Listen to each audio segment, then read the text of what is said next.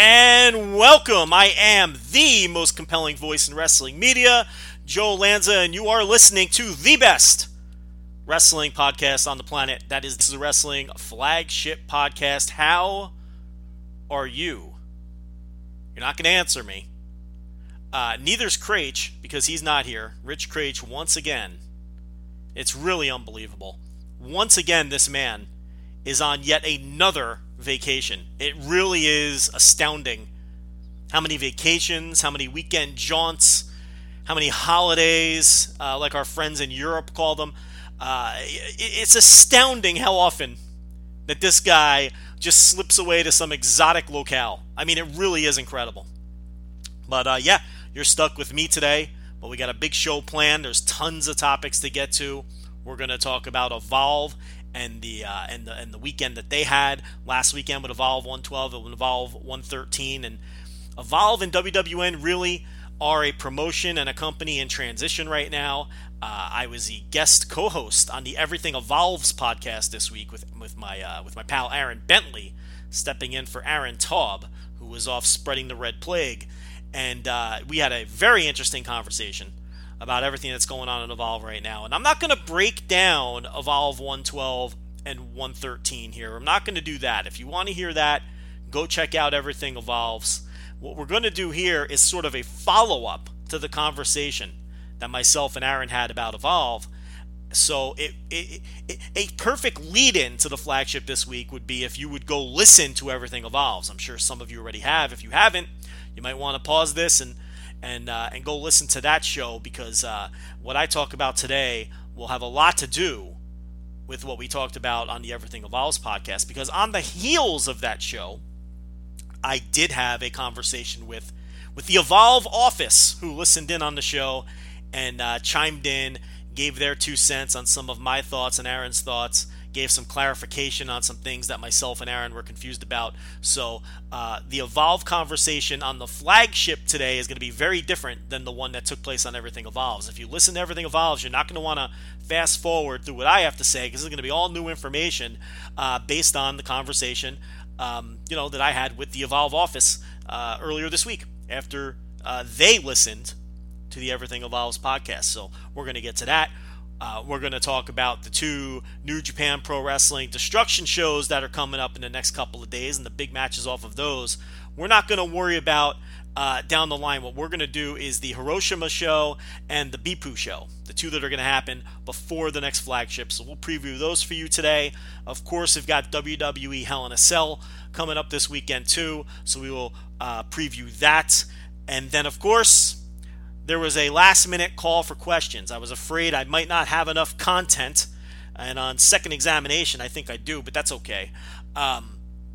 We did a call for questions. So unlike that shyster Rich Craich, who charges you guys to do Q&A mailbags, which is probably how he affords to globetrot all of the time and skip out on the flagship and take the nurse around the world to visit exotic locales and smoke weed and whatever else they're doing.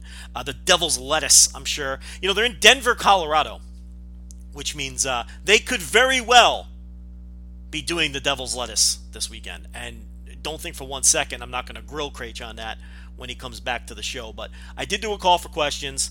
We're going to answer those at the end of the show too. Got some tremendous questions. I mean, I got about a dozen of them I got to get to, and they're all very good. And some of them, it worked out very nicely, because the questions were actually topics I was going to talk about on the show today anyway, so we'll just work them into the questions. So nicely done by the listeners, sending some tremendous questions. But first I wanted to talk about something. Of course, all those big topics coming up, we always lead off with something stupid. And I don't think there's anything more stupid to lead off with than young Will Ospreay hitting up his fans to buy his mother a car. Look, I haven't commented on this at all.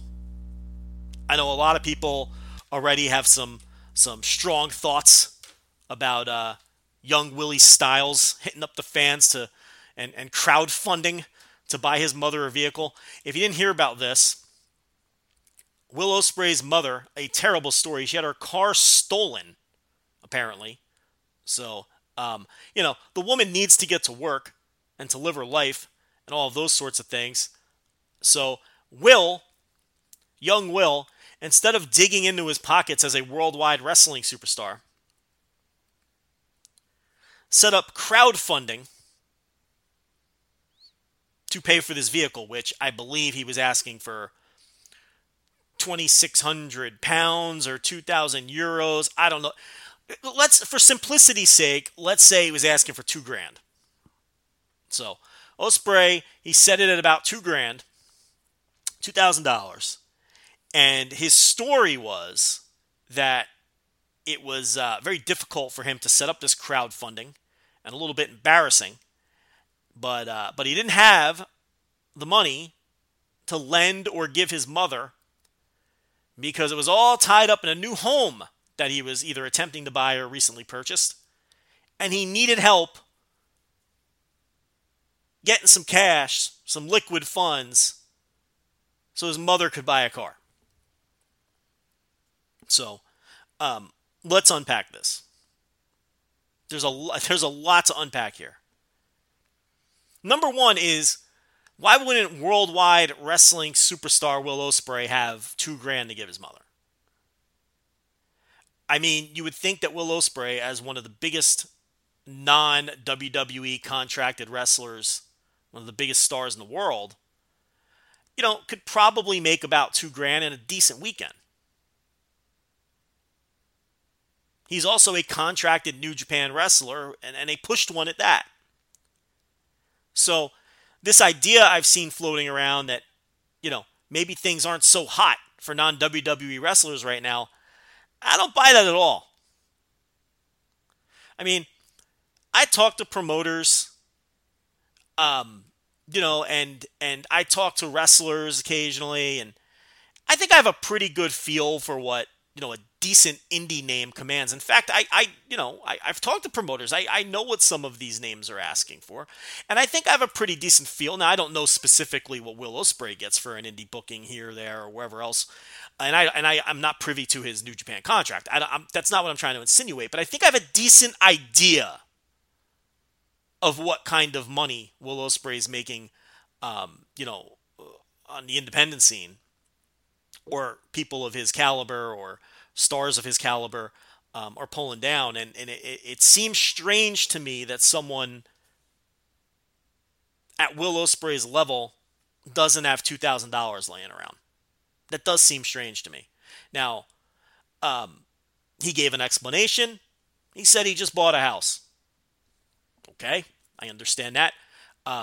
He's talked about that before this problem with his mother popped up. He had mentioned that, he's looking to buy a house. There were times where he was talking about, I know that he was looking, it was reported, I forget where, maybe the Observer, that he was looking for a place to live in New Zealand, the New Zealand-Australia area, since he likes working down there, and B. Priestley's from that area. And I don't know if this is the same house or a different house. I have no idea if he has a property down there and a property in the UK. I don't know, but he says his money is tied up in a property.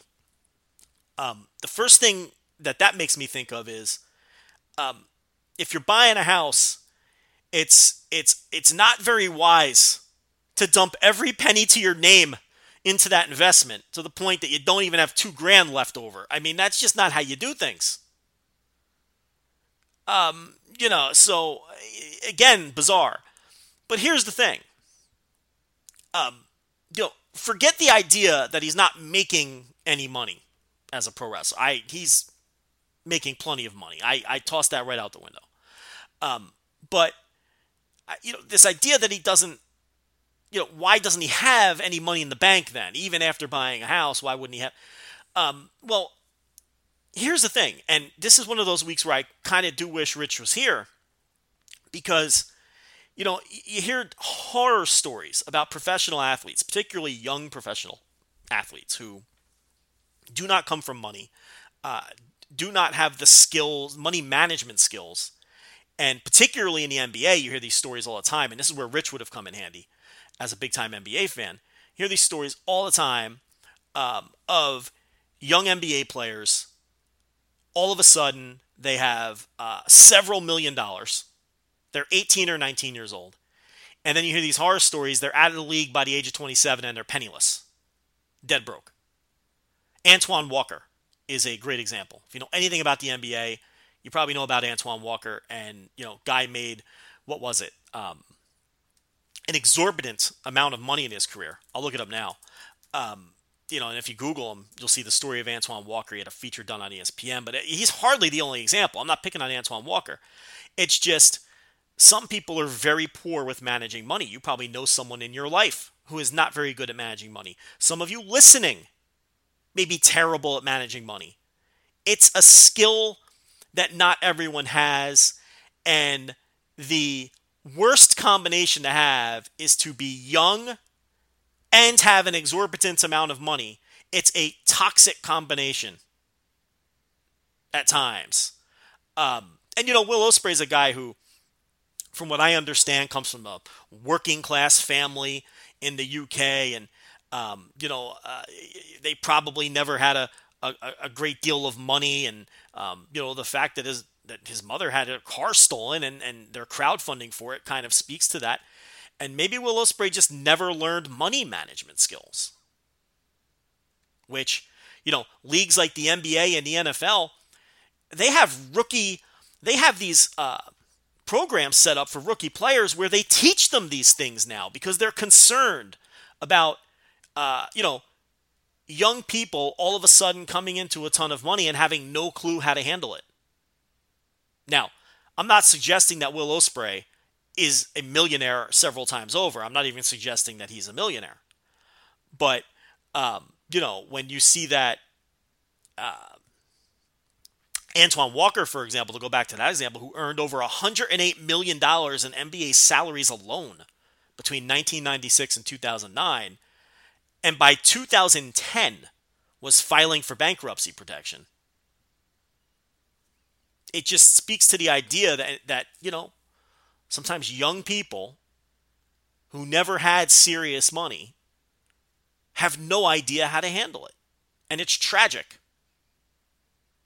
And again, I'm not suggesting that Will Ospreay, is a $108 million man. But, money management is money management. If you can't handle 20 grand, you can't handle 20 million. I mean, it's just, you can't, So, maybe, so from that perspective, do I think it's newsworthy that a pro wrestler, particularly one under the age of 25, is bad with money? No. No, I don't. It's a cash business. They get paid with envelopes and PayPal. It's a cash business. They're young.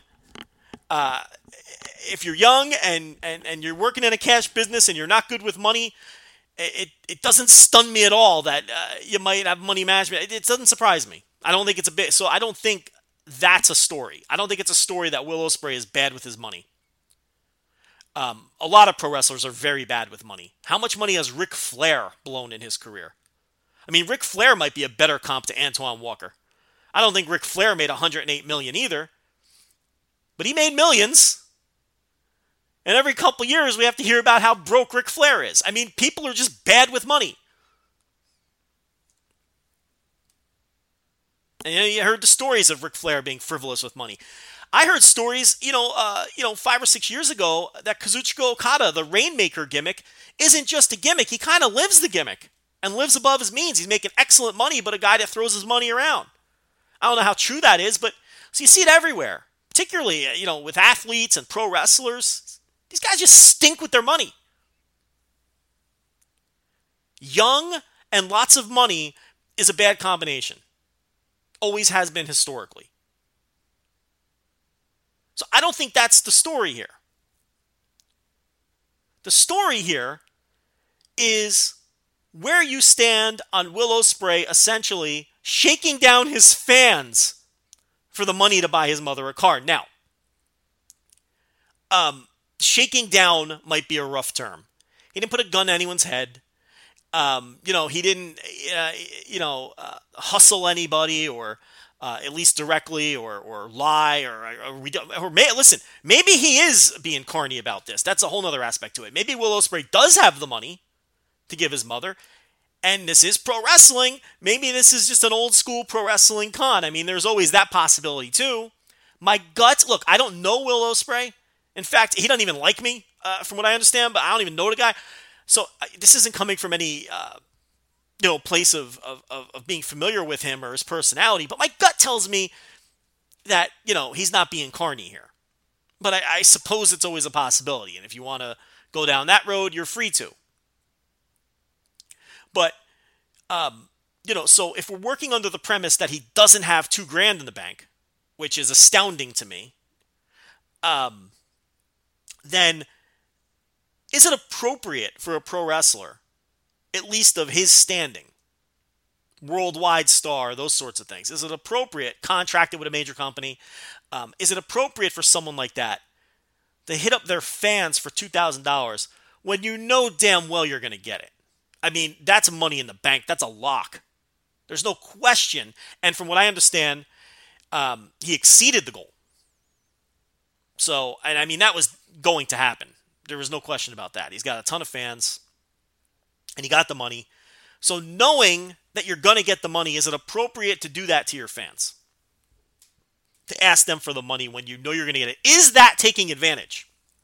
Is that carny in and itself? Even if you legitimately don't have the liquid assets. And that's a harder question. I don't think a wrestler being broke or being bad with money, or whether all his money's really tied up in a house or not, which again is that's not the way you buy a house. It's not very smart to tie up all of your money in a major purchase. I mean, that's not how you make a major purchase. But again, we're talking bad money management skills here, clearly. See, I don't think that's a story. That's just, that's Will Ospreay's business. But then he made it everybody else's business. And to me, the question here is that carny to get the money out of your fans? Now, my gut tells me, just from following this guy on social media and hearing him in interviews and things of that nature, I don't think this was some diabolical plot. I think Will Ospreay, at the end of the day, is a simple guy who doesn't think things through all that well. I mean, we don't need to get into the specific examples. He's found himself in situations where his mouth worked a little faster than his brain. And I think that in the moment, he thought that this was probably a nice thing to do for his mother, knowing that he could probably raise the money. Didn't think it through all that much. The people around him didn't think it through all that much, or didn't even know he was going to do it. And he just did it. And then once you put it out there, it's out there. So, I don't think this was ill-intended, or I don't think that there's anything nefarious going on with Will Ospreay. I mean, but it's up to you to decide if you think it's a bad look.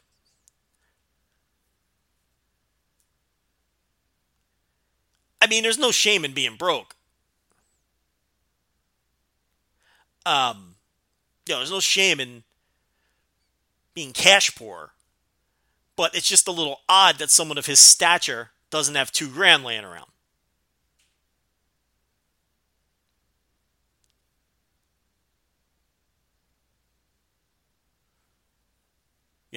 And couldn't make it the next weekend to give his money. That's the other thing, too. He might not have it today, but he's a working pro wrestler. I mean, you would think that Will Ospreay could have told his mom, hey, listen, give me a couple weekends and I'll give you the money. This is a bizarre story. A bizarre story. Which I don't think would have gotten nearly this much negative attention if it would have been a lesser... I mean, I think people understand what a mid-level or low-level indie wrestler is. Most of those people are out there, working regular jobs and everything else. Will Ospreay is a professional, full-time wrestler. And a star at that.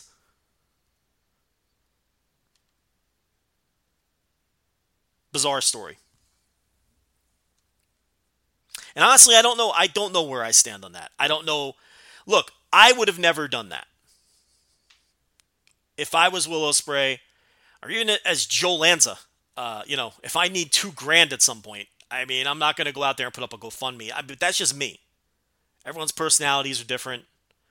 I'm not shitting on GoFundMe. I think there's tons of great crowdfunding when it comes to medical bills and helping people out who are in a tough spot and those sorts of things. I'm not anti GoFundMe.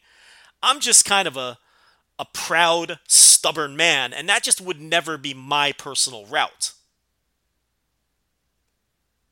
if I were to run into some hard times. But young Will, no shame in his game. That's unbelievable.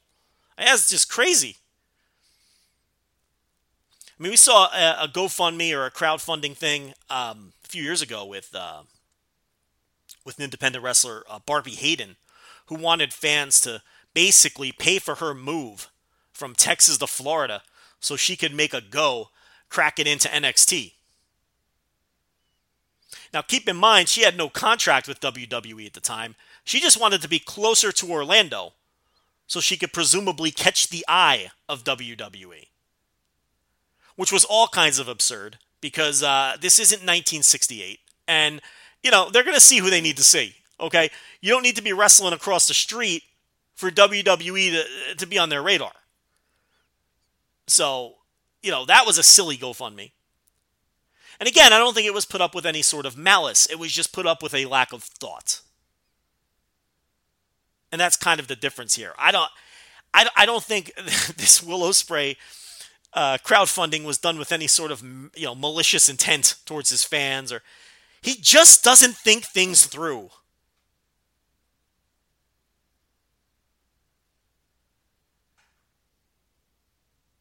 So, and honestly, I don't think he cares that people are shit talking him on this one. He doesn't care. He got the money. His mom's getting a car. That's the end game.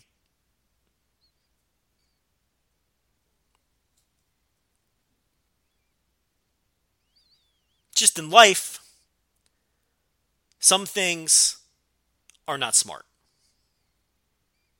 Let's say you get into legal trouble. You probably don't want to go looking for a lawyer on some janky classified site where there's like personal ads next to the ads for a lawyer. It's probably not the lawyer you want fighting for you. It's not smart. In business, there's things that aren't smart either. If you're looking to hire, and I've hired a lot of people. I've hired and interviewed hundreds of people in my career in the shoot job. From, teenagers making minimum wage with their first job to six-figure executives. I've interviewed them all. I've run the gamut. I've interviewed and been in on the hiring of every salary level there is. And again, there's things that aren't smart in business. Like you don't want to put your job ads on the same site next to the $500 lawyers and the personal ads and somebody selling an old couch. Because think of the candidates you're going to attract in a place like that. It's just not smart. But you know what is smart? Going to ZipRecruiter.com/VOW to hire the right person. ZipRecruiter doesn't depend on candidates finding you. It finds them for you.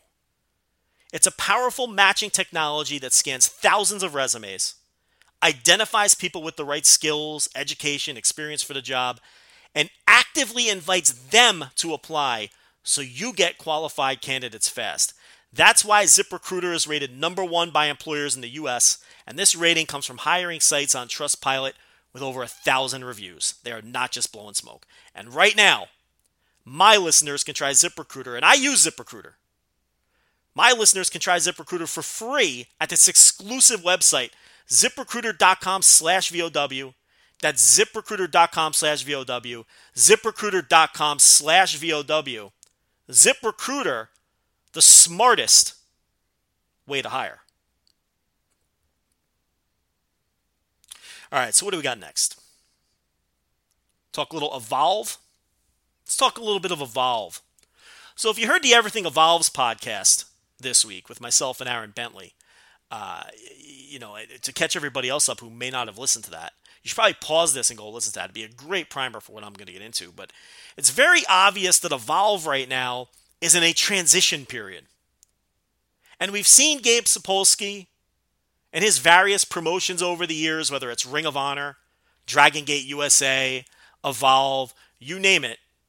We've seen his promotions over the years go through these various transition periods. And the headlines are always the same. Holy shit, Evolve is so dull right now. Oh my god, Dragon Gate USA, there's no buzz. What the hell is Ring of Honor? It's these transitions when Gabe Sapolsky loses stars and he hasn't quite built the next ones up to where they have the proper buzz yet. We've seen this cycle rinse and repeat for 15 years. And right now, Evolve is in one of those periods. I think that's clear. They lost Zack Sabre Jr. They lost Keith Lee. They lost Matt Riddle.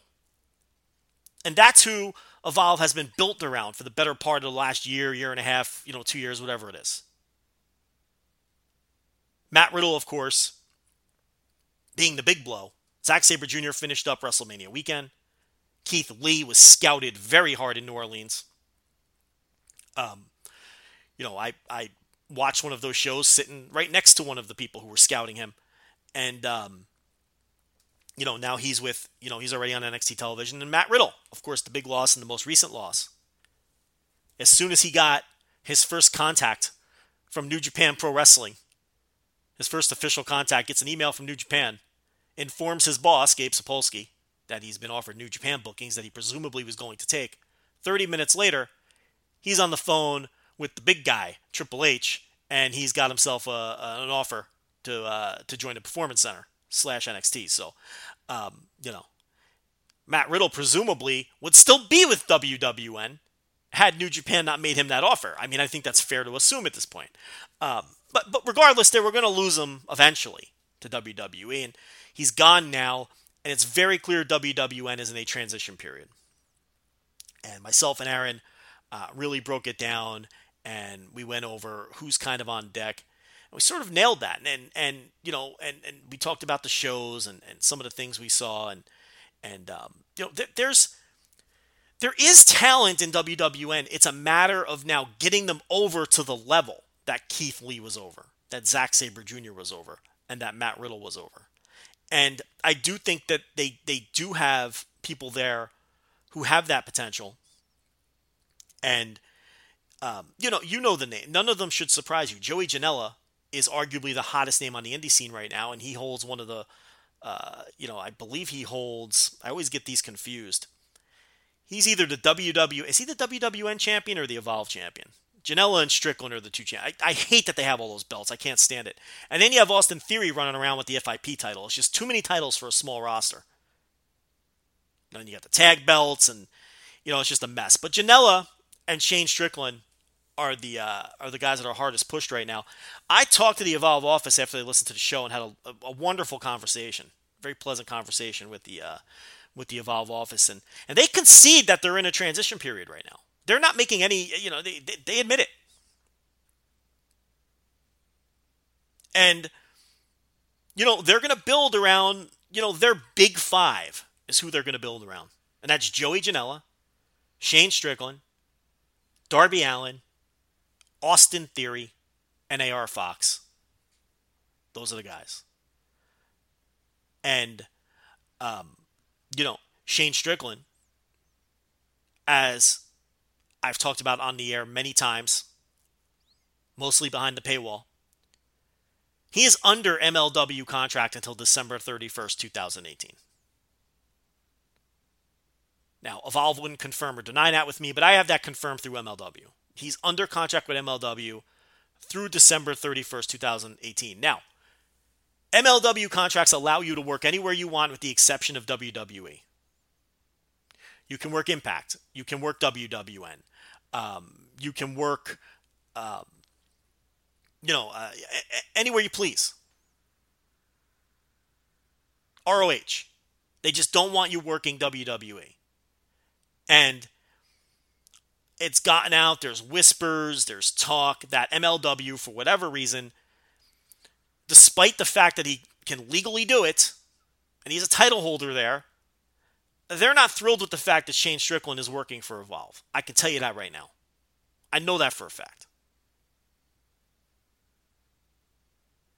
Shane Strickland lost the MLW World title. Low Ki is the champion. He lost to Low Ki. And he won a WWN title. And we were told directly that Shane Strickland was one of the quote-unquote Big Five moving forward. So, listen, if you're trying to figure out where Shane Strickland lands on January 1st, 2019, I don't think these tea leaves are hard to read.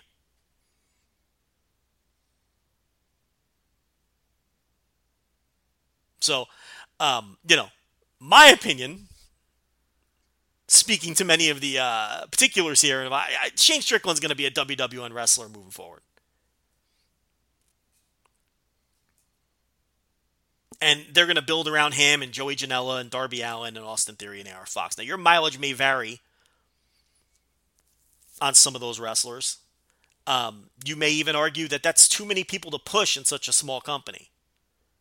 I had speculated that maybe they were giving up on Austin Theory, but you have to remember that Austin Theory is still only 21 years old.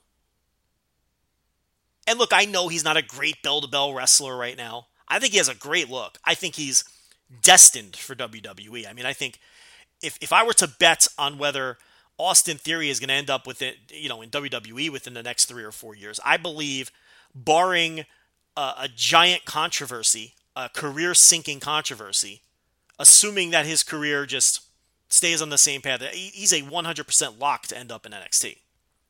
There's no question about it. Same for Shane Strickland, who I've watched him before my eyes over the last few years. From his first WWN appearance several years ago to now, I mean, he's just matured in front of our eyes, sort of under the radar. And now it's amplified now that all these other guys have been signed up by WWE. Shane Strickland's a top guy everywhere he goes, whether it's Defy or MLW or WWN. And, it's not just because there's no other options. He's deserving. He's been excellent. Really over the last year or so, he's really stepped up. And, it's almost, it's so fun to watch people develop and grow right in front of your eyes over the course of 5 or 6 years. And then Darby Allin, I mean, he's a real wild card. I don't know if he can be an ace. I don't know that. I don't know if his character as it's currently presented is befitting of the top guy in a promotion. I think Darby Allin is much better off as an underdog who loses all of his big matches. And I'm a big fan of that. I talked for years about Tomoaki Hanma. Better off losing. Tomohiro Ishii, who we'll talk about later. Ultimately, he should lose all of his big matches. Once guys like this start winning, it changes the dynamic. And I don't know. I think Darby Allin would have to go through sort of a metamorphosis with the way he's presented before I can buy in on him as a championship ace. Now, you can build a promotion around Darby Allin, but I don't think you can build a world title around him. And then it becomes a little trickier. You can have an ace that's not your champ. But can you have an ace who's constantly an underdog? I don't like Darby Allin in the position of being expected to win, which was a great point that Aaron Bentley brought up on Everything Evolves, and I agree with it. I think the dynamic changing at that point is a negative for Darby Allin. Every Darby Allin match, you should go in with the expectation that he's going to lose. Ethan Page was the perfect foil for him. Walter was the perfect foil for him. Ethan Page never took him seriously and had that cocky heel charisma to make that work. Ethan Page deserves a ton of credit for getting Darby Allin over. And Walter, the perfect guy for... You know who I try to book to work with Darby Allin next? Shingo. Shingo's the guy. He's perfect. You bring him in for a couple of shots. He's not going to be there long term. He bullies Darby Allin. Darby Allin wins in the end, moves on to whatever it is he's going to move on to. And AR Fox, listen, this is a WWN OG. This guy's been around forever through various incarnations, through various companies. He's had his ups and downs. If you know anything about Gabe Sapolsky's history, though, he's a wrestling promoter. He's going to have his ups and downs with people. But he's willing to do business down the line. He had a bad relationship with Loki, and then later he did business with Loki. He's had bad relationships with TJ Perkins, and then later did business with TJ Perkins. Gabe is not one to hold a permanent grudge. There might be a couple that maybe Teddy Hart or something. He even did business with Teddy Hart after they had a fall. So, you go right down the line. And, he had a falling out with AR Fox at one point, but AR Fox has come back. And again, this is someone who's grown professionally since his first couple of runs with WWN. And now he has this whole, this whole batch of students that he brings. The Skulk is just a fantastic act. And if you're thinking beyond the Big Five, I mean, you got to look at Leon Ruff as a 2, 3, 4 year down the line guy who can be a top guy. He has all the potential in the world. And you can see with Evolve 112 and 113, they started the ball rolling a bit on getting a guy like Leon Ruff over. Now you got to start picking out people from the Skulk and try to get them over as individuals, as spots open up. And we'll see what happens with Janela. I think Janela is fantastic. He's obviously someone who's very charismatic, and is a top indie star right now, arguably the top indie star in the United States right now. I don't love the way Evolve has presented him, but I'm willing to be patient. I think a guy like that, it's undeniable. I think eventually he does get over in the right ways, and for all the knocks that Sapolsky takes, he does eventually find a way. If you've got talent and you've got charisma, he finds a way to get you over. 99 out of 100 times, and most of you listening to this could get Joey Janela over. This one's a layup. So I don't like the way he's been used to this point. I think he loses too much. I don't know why Joey Janela loses so many matches. I'd have the Rocket Pack on this dude. But, I'm confident that they'll be able to build around Janela down the line. And Janela's not a guy that I see in NXT 6 months from now. I don't know how long Shane Strickland's going to be around. I don't know how long Austin Theory is going to be around. Janela, I could see him in NXT at some point. I debated that with Bentley. But I don't see him in NXT by next summer.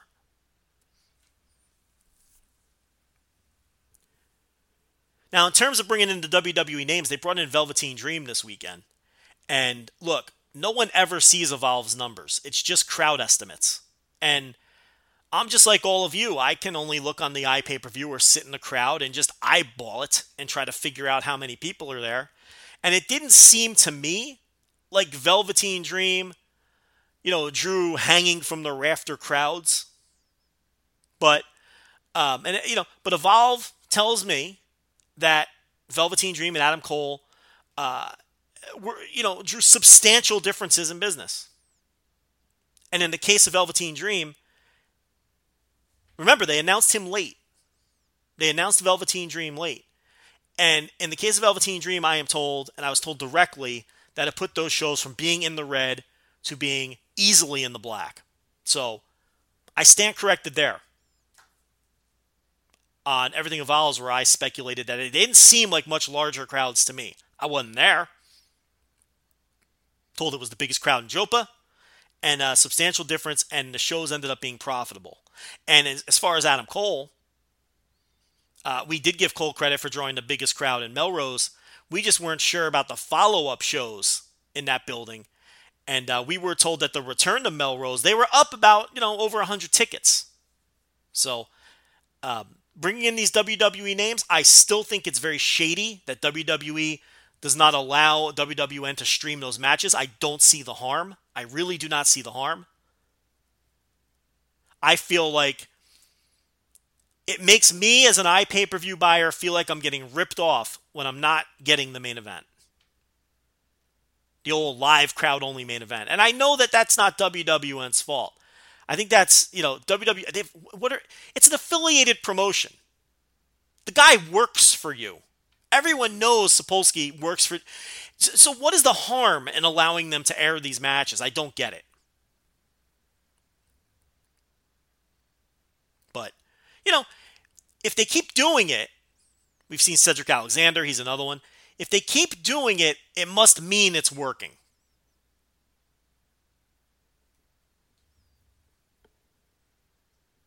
It was also noted to me that these guys have to agree to the booking. It's not like Gabe, calls up Trips and is like, hey, Trips, I want Adam Cole this weekend. Pull him off the Largo loop. It doesn't work like that. He's got to ask. They have to ask the talent. And the talent has to agree to do it. So give Adam Cole and Velveteen Dream and Cedric Alexander, give those guys credit. Sami Zayn's another one, although he was injured at the time and didn't wrestle, but he appeared. I'm sure there's other examples I'm forgetting, but they have to agree to that. Which, listen, I didn't know that. For all I know, WWE was given marching orders, but that's not the case.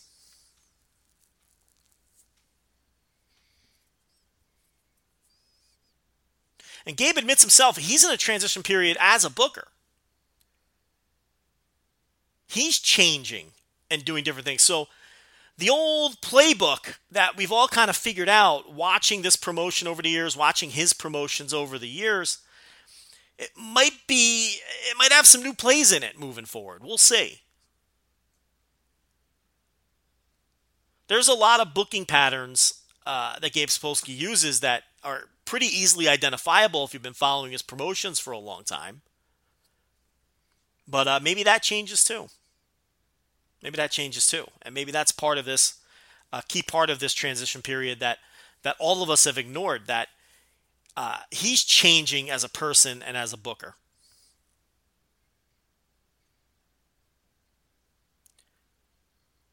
I'll tell you one thing that's changed. If Janela is the guy, he loses way too much. I mean, that's maybe that's from being in the room in in WWE a little too much. Your top guy's losing left and right. I don't understand. I really don't get that. I mean, Pro Wrestling 101 to me, you're pushing somebody, they should win their matches. I mean, that's the easiest way to get somebody over. Lose that part of the playbook.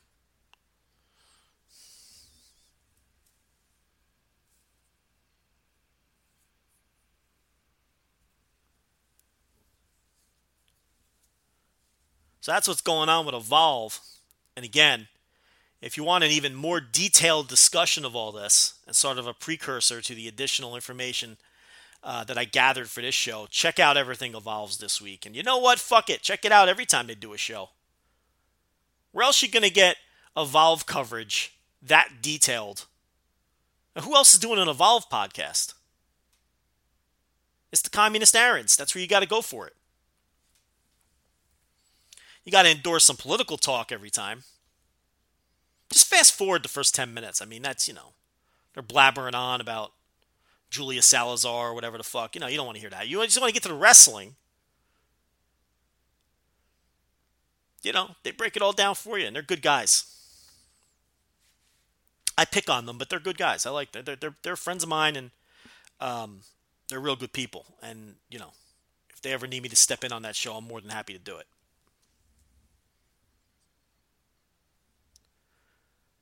What do you think? New Japan or WWE? New Japan or WWE? Let's do the New Japan stuff.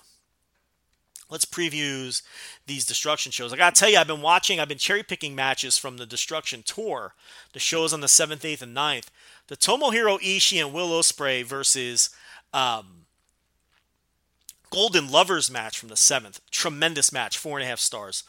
This is the year of the tag team match. This was another tremendous tag.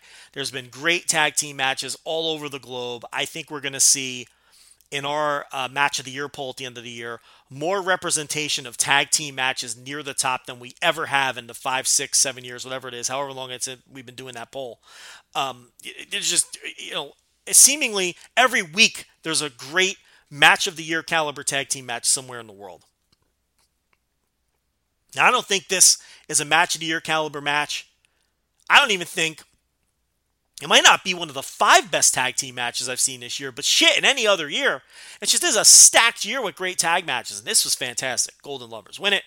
Of course, it was a prelude to the Kenny Omega Tomohiro Ishii match, which takes place on the 15th, which some of you will listen to this before the match takes place, especially those of you who consume this show as soon as they hit your feeds. Others will not hear this until after the match has taken place and maybe after you've even watched it. So I will go through this show quickly, and I will give more focused attention to the show in Beppu, which is headlined by Minoru Suzuki and Tetsuya Naito. That takes place on the 17th. And myself and Rich will review both of these shows on next week's flagship. Very quickly, let's look at this Hiroshima card. And every year we do this. Is it Hiroshima or is it Hiroshima? Every year we do this. And every year I forget what people tell me, because the fact is people tell me both. Some say it's Hiroshima, others say it's Hiroshima. So, let's see. We've got Kushida, Jushin Thunder Liger, and Tiger Mask versus Roppongi 3K and Rocky Romero.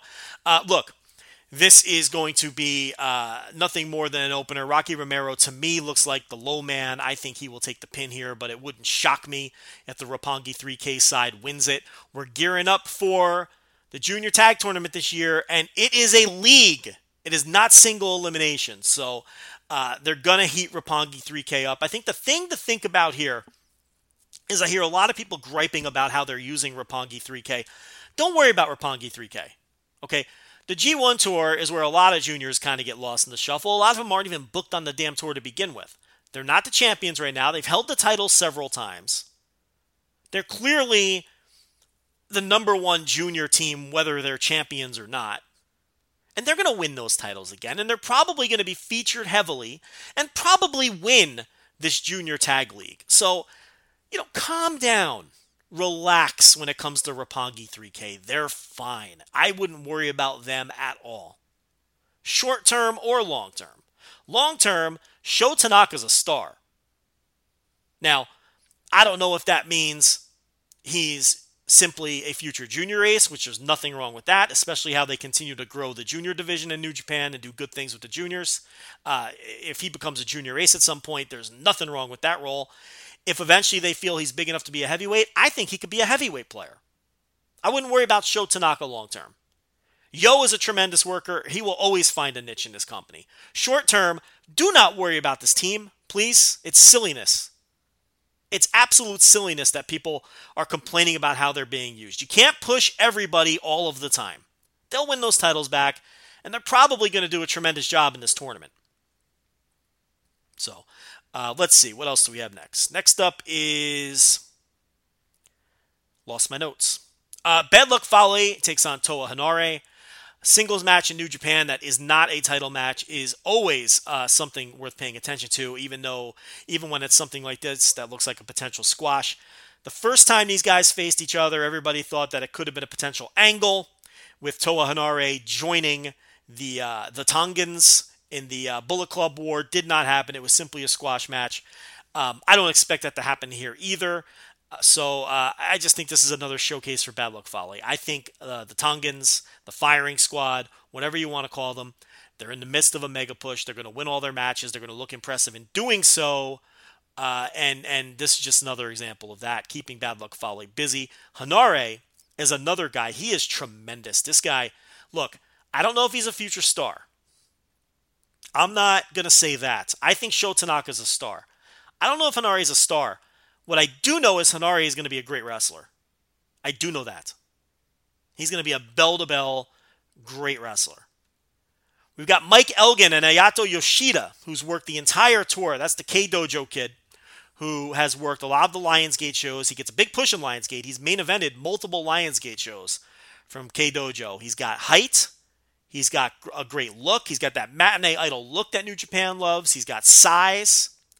He's a good worker. I watched him wrestle Chase Owens in Korakuen Hall, and that was a hell of a match. A hell of a match that a lot of people probably skipped. Go back if you didn't watch it and watch Chase Owens versus Ayato Yoshida. It was tremendous. A team of Mike Elgin here against Killer Elite Squad. This has been a tour where they're really putting a lot of focused energy into tag matches. We talked about that tag main event in Korakuen that opened the tour with the Golden Lovers defeating Ishii and Will Ospreay. We also had Juice Robinson and Hiroshi Tanahashi teaming up the next night in Korakuen, the headline the next night against Okada and Yoshihashi. We've got Killer Elite Squad against Elgin and Yoshida here. And then later on the tour, Killer Elite Squad's facing Best Friends. So we've all complained that New Japan doesn't do enough with the heavyweight tag teams. You can't complain about that on this tour. I'm pleased with the way that they've booked the tag team, at least on paper. We'll see how the results shake out and all those sorts of things. But so far, there's been a focus on the tag teams.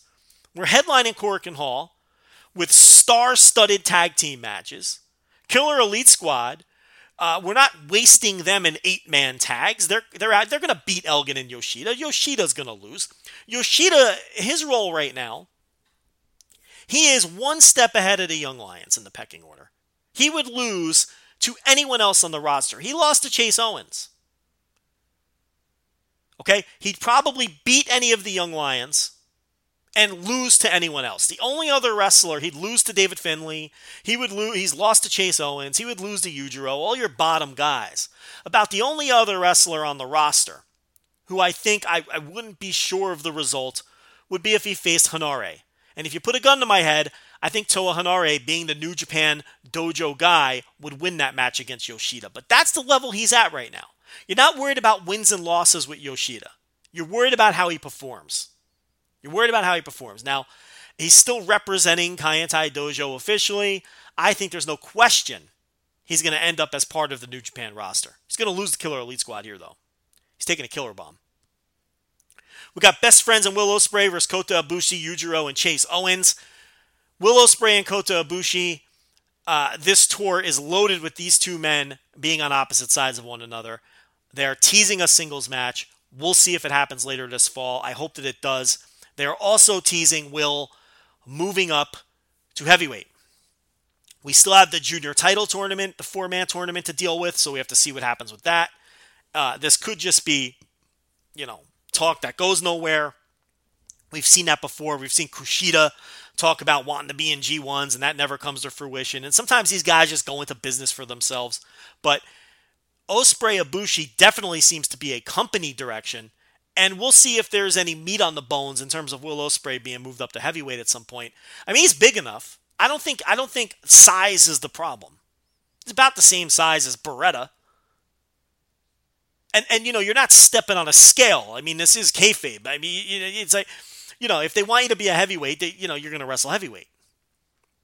Taguchi is probably heavier than some of the heavyweight, the juniors, and he's probably heavier than some of the heavyweights. I mean, it's just, but he's a junior because he didn't want to move up to heavyweight, and he works junior, but he's technically probably not under the whatever the weight limit is.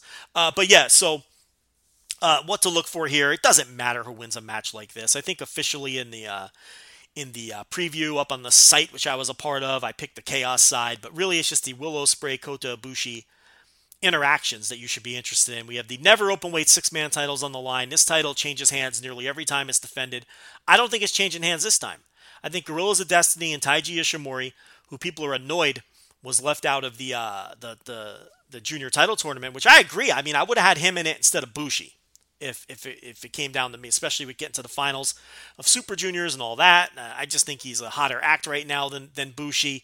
And I'm just not a huge Bushi fan, but I can see why he's not in that title tournament because they've got him occupied with these never openweight 6-man titles. And it's not the worst spot to be in if you're Taiji Ishimori. You're going to be in title matches. You're aligned with the hot new heel group and all those sorts of things.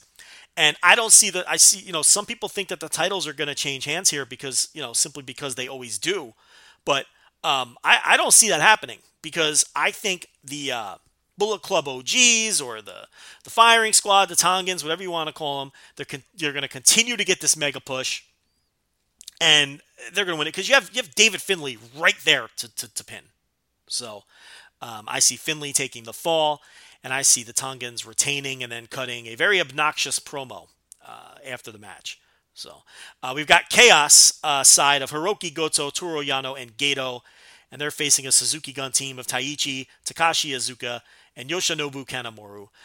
Look, this is to put heat on the Hiroki Goto Taichi match that we're going to talk about in a minute. Doesn't really matter who wins. This is just building heat for the Never Openweight title match coming up later on the tour. We've got LIJ and an 8-man, all 4 healthy members, and they're in there with Minoru Suzuki, Zack Sabre Jr., Desperado, and Taka Michinoku. So Taka's probably going to take the fall here as we continue to build towards what I think is a meaningless singles match between Naito and Suzuki, but we'll get to that. And let's see, we've got Hiroshi Tanahashi, Togi Makabe, and Tomoaki Hanma. They will face Kazuchika Okada, Jay White, and Yoshihashi. Another 6-man that isn't worth getting too excited about. Tanahashi and Okada have been on opposite sides on the entire tour as we careen towards their briefcase match. And then that's a very weak semi-main event, by the way. I know it's Tanahashi and Okada. I get it. But in a 6-man match like that, that's your semi-main event. It's disappointing. And I know Jay White's in the mix. So you're going to get interactions between Jay White and Okada and Jay White and Tanahashi, because Jay White's going after that briefcase too at some point, presumably, whether it's Okada or Tanahashi who come away with it. And look, I've talked about the possibility of Okada winning the briefcase from Tanahashi. What about the possibility of Okada beating Tanahashi for the briefcase and then defending it against Jay White? I know that idea is kind of out there, but based on the way things have been booked, it's not completely out of the question. And I think it would be an interesting direction to go. So anyway, that's your semi-main event. And the main event, of course, is Kenny Omega defending the IWGP Heavyweight title against Tomohiro Ishii. Look, these guys have incredible chemistry. Every time they get in the ring with each other, they have a great match. The tag team match in Korakuen and their interactions were fucking incredible. So I expect this to be a match of the year caliber match. I think it's fair to put that as the ceiling of this bout. The floor is about 4 stars. I can't see them not having a great match. The problem is Omega's retaining. I've seen people make an argument that Ishii should or can win. Neither of those things are true. He should not win. That would be ridiculous. Because you can't send him to Wrestle Kingdom as your champion. And having him lose it back to somebody, whether it's Naito or Kenny Omega, losing it back to Omega would be ridiculous. All you're doing is killing Omega's momentum. I suppose he could beat Omega and then lose to Naito, with Naito coming off a win against Suzuki. It would be very much Tomohiro Ishii to finally win this title and then immediately lose it a month later. But again, I think this is overthinking. I think it's overthinking. I think Omega wins the match. But if somehow Ishii does win, I think you then have to get it on Naito for Wrestle Kingdom. And then, hey, if Okada beats Tanahashi, we get that Naito-Okada rematch that looked like there was no chance for. So maybe we got some sneaky Gato here. And then, of course, Naito can get his win. Back. Could you imagine if Okada beats Tanahashi for the briefcase, Ishii beats Omega for the title, Naito beats Ishii for the title, Naito defends against Okada at Wrestle Kingdom and loses the title to Okada?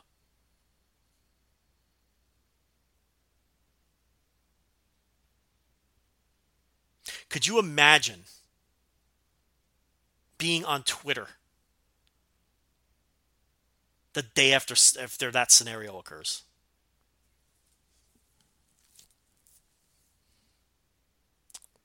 That'd be something else.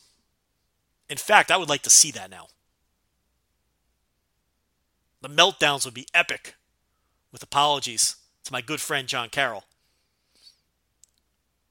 who surely is going to browbeat me for this one. But I mean, it's the same reason I root against Roman Reigns in title matches. I like seeing the world burn. And that is a world-burning scenario as we transition to the Bipu show. This is taking place on, what's the date on Bipu? So disorganized with the notes. This is why I need Rich. September 17th. We have a preview of this up on the Voice of Wrestling site. I took part in that as well, along with John Carroll and Jake Beckman. Now let's go through that card. We've got Tenkoji and Tota Tsuji. That's one of the new young boys. They take on Yuji Nagata, Manabu Nakanishi, and Yuya Uemura. The other new young boy. Uemura and Tsuji have had about 1,000 10-minute draws, as they have come in with the same class, and neither man has been permitted to beat the other yet. So Tsuji and Uemura are basically what Sho and Yo were to each other. Two guys that came in together and basically wrestle each other, on every show. None of these people are on the Hiroshima event. This is Satoshi Kojima's return to a major New Japan show. He's worked some of the tour, including the Blue Justice show, which they always do on this tour. But this is his return to a major New Japan show. And as such, if you need a prediction for this opening prelim, I think Yuya Uemura is eating a cozy Western lariat and tasting that for the first time. And I think they're going to give Kojima a big win on his return to the big stage. At least that's what I would do. But then again, I'm a huge Kojima fan, so I'm biased. David Finlay and Ren Narita take on Toa Henare and Shota Umino. Now, let me tell you something about this match. Narita and Umino will always be associated with each other the way Sho and Yo are and the way Tsuji and Uemura are, because they wrestled each other a billion times when they came in and broke in with the company together. Umino, everyone seems to agree now, but I want to point out that I was the first to say that guy was going to be a star. It seems everybody agrees at this point. Ren Narita looks like a good little worker. The thing about this match is, it's a meaningless prelim with two young lions and all that, but these are four guys where if the working shoes are on, and they usually are with these four men, this can be a hell of a match. This could be a sleeper match on the undercard, even if they only get 6 or 7 minutes. All these guys usually try hard, and they're all very good.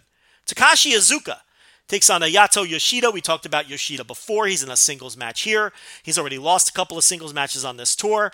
Look, Iizuka's a maniac. He's 50 years old. He gets dragged to the ring by a chain. Could we see a DQ win for Yoshida? I think that's a possibility. There's no chance in hell he's pinning Iizuka. There's no chance in hell he's submitting Iizuka. Could Iizuka pull out the iron glove and chop him in the throat with it and lose by DQ? Always a possibility. But I think young Yoshida, for the first time, listen, he's not wrestling Yuji Nagata or Shota Umino in a scientific matchup like he does on Lionsgate. So we're going to see this kid in a brawl situation against an unhinged maniac. We've got Kushida, Ryusuke Taguchi, and Jushin Thunder Liger against Tiger Mask. I'm sorry. Botched that badly. It's Kushida, Taguchi, Liger, and Tiger Mask against Will Ospreay, Roppongi 3K, and Rocky Romero. Notable is Kota Ibushi is not working this show. So, no Will Ospreay, Kota Ibushi stuff here. And it really doesn't matter who wins that match. If it gets time, though, I could see it being a very good match. Killer Elite Squad takes on Best Friends. Chucky T hops on the tour for Bipu.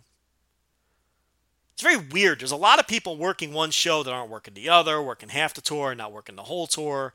It's weird in that sense. Normally you get one or two guys, but everybody in the opener on Bipu, Chuck Taylor, they're not really on the rest of, they're not on the Hiroshima show, and in some cases not on the rest of the tour.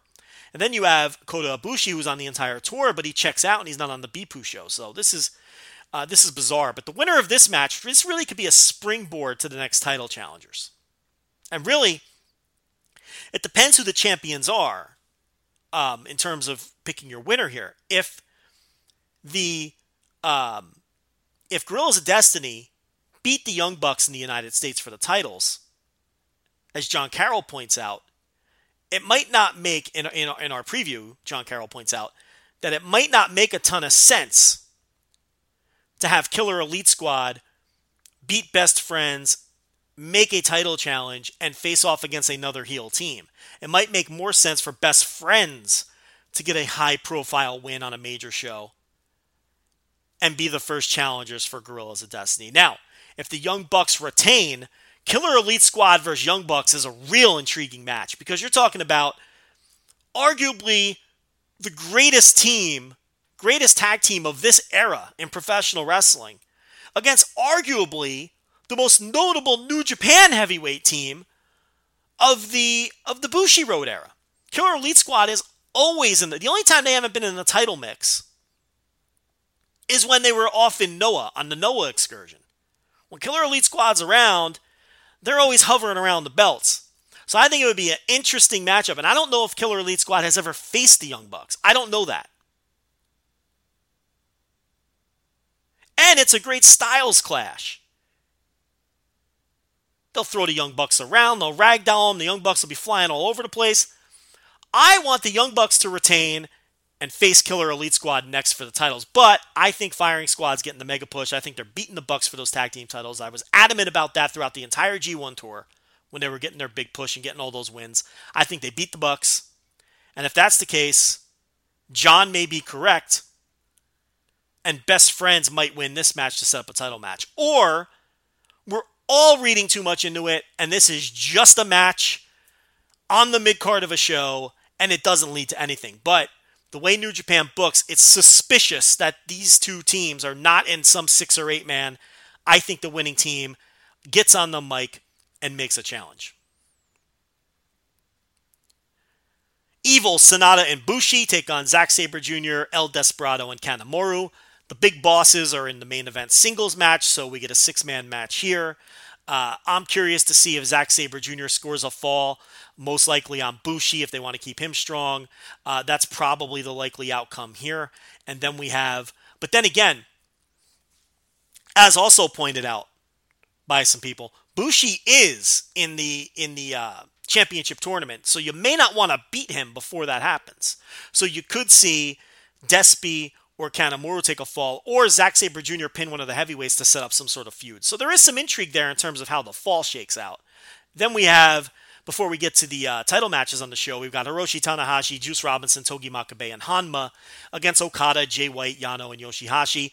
Essentially the same match as the 6-man semi-main event in Hiroshima. You're really just paying attention to the interactions between Tanahashi, Okada, and White, more so than who wins the match, which is meaningless. It doesn't matter.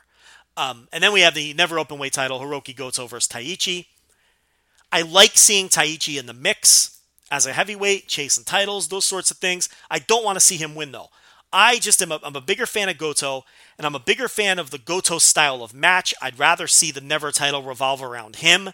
I'd rather see those big, bruising, nasty never title matches rather than if Taichi wins the belt, you're going to have a lot of the Taichi bullshit, which I don't necessarily hate, but I'm just a bigger fan of Goto, and I'd like to see him retain.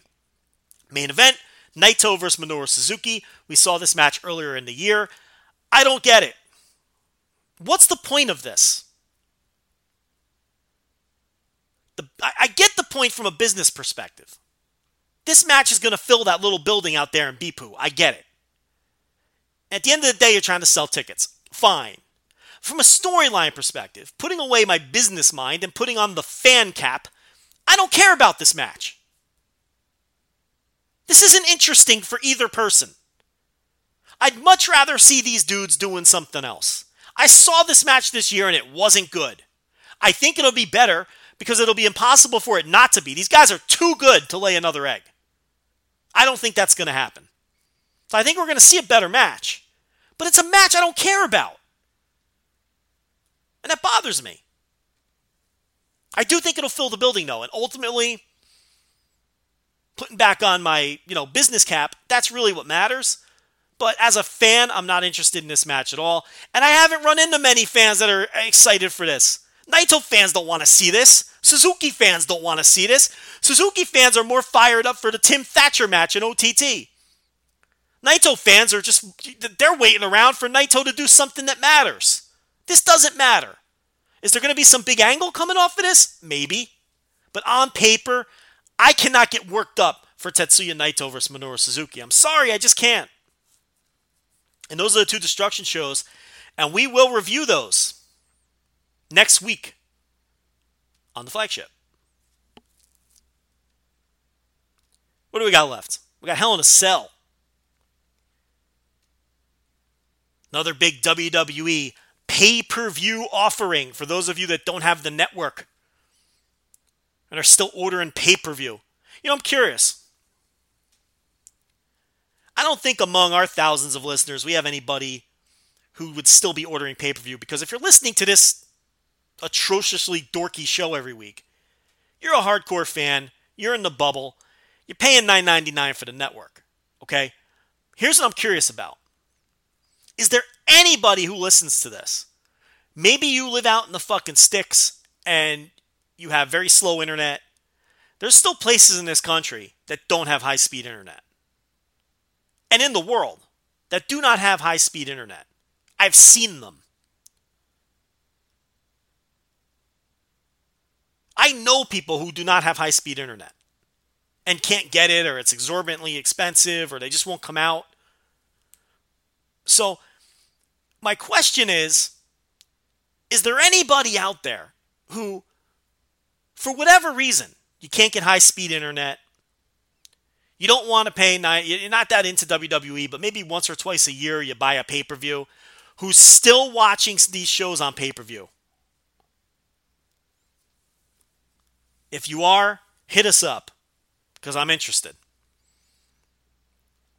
So anyway, Hell in a Cell with the atrocious poster with, I don't know if you've seen this Hell in a Cell poster. We got Roman Reigns styled like the devil with, I don't even know, is that Braun? It looks more like Bray Wyatt than Braun, who's wearing, like, who has like horns and wings, and I guess is some kind of demon of some sort, or a different interpretation of the devil.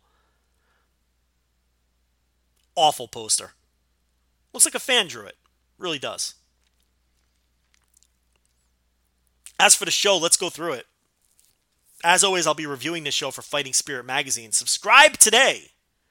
Tell them Joe Lanza sent you. Daniel Bryan and Brie Bella take on The Miz and Maurice in mixed tag action. Look, here's the thing about this match. It does nothing for me. I don't give a single shit about Daniel Bryan and Brie Bella versus The Miz and Maurice. I've had it with The Miz. I'm over it. Don't care at all about The Miz or Maurice. Don't give a shit about Brie Bella. And they've yet to do anything that's been interesting to me with Daniel Bryan since he's returned.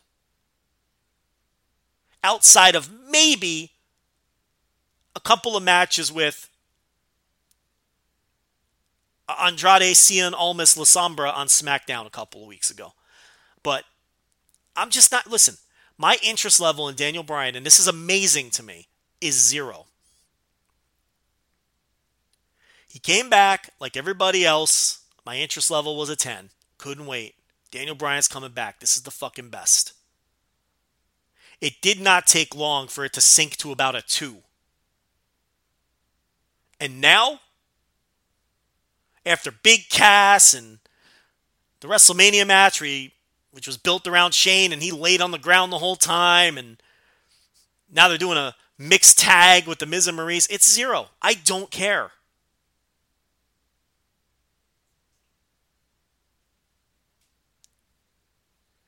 And I totally recognize that this is going to be over like crazy in the building. But this isn't for me. But I can totally see this being the kind of match that's over like crazy with a WWE crowd. So, from that perspective, I have no problem with doing this match. Now, it doesn't have to be for me to concede that it's good booking. Speaking, in general. This is fine, because I know WWE fans are eating up this match. Here's the thing, though. I think they missed the boat on the Bryan-Miz feud. Because the match at SummerSlam had a shocking lack of heat. I couldn't believe how quiet the crowd was for that match. So with all of that said, maybe I'm wrong, and maybe this. But here's the thing: you get the wives in the mix. You get Brie Bella and Maurice in the mix now. I think this match will have good heat. I think people will be into this, and I think they're going to enjoy it. As Daniel Bryan and The Miz, this feud marches on. I suspect they're going to have multiple singles matches beyond this. This isn't going to be the blow-off. SummerSlam obviously wasn't the blow-off.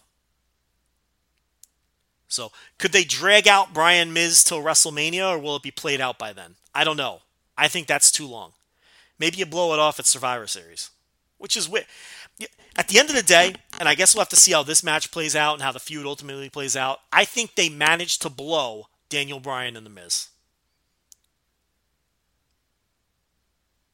I mean, that was red hot at one point. It looked like a main event caliber match with mega heat.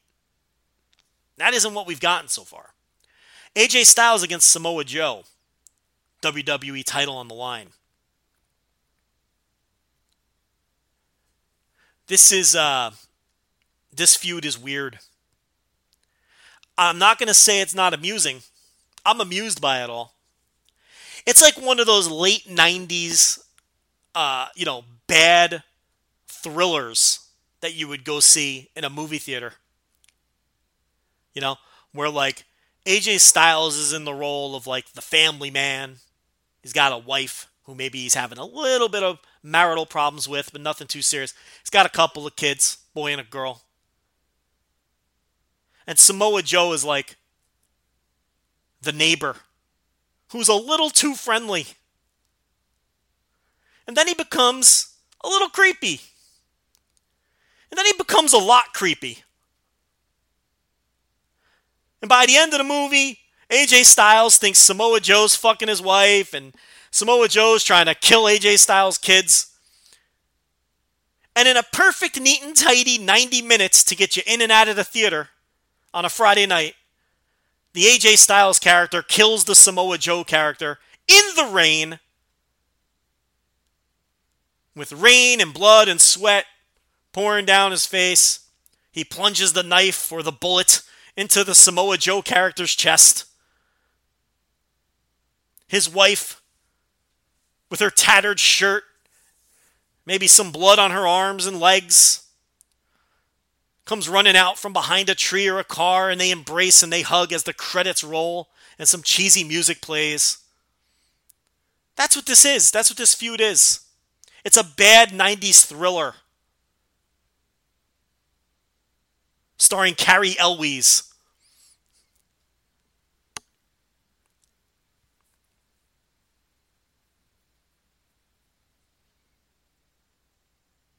At some point in the movie, Styles accuses the wife of fucking the neighbor. It's a whole thing. You've all seen that movie 100 times. They're always exactly 90 minutes long. They're churned out by a major studio. It's got, B-level. There's no A-level stars. It's always B-level stars. The wife is always played by someone who just came off of a canceled sitcom.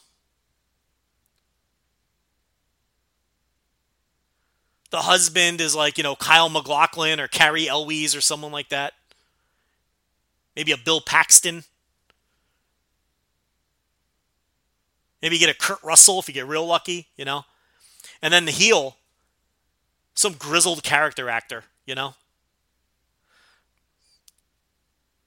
So the budget's like $20 million. There's like 6 characters in the whole movie, There's the family of 4. There's the creepy neighbor, who's the heel. The Samoa Joe. And then, the only other character in the movie is, AJ Styles, his annoying mother-in-law, or maybe a cop, who they were trying to tell that Samoa Joe is a bad dude, but the cop just doesn't believe them. And, of course, the cop dies.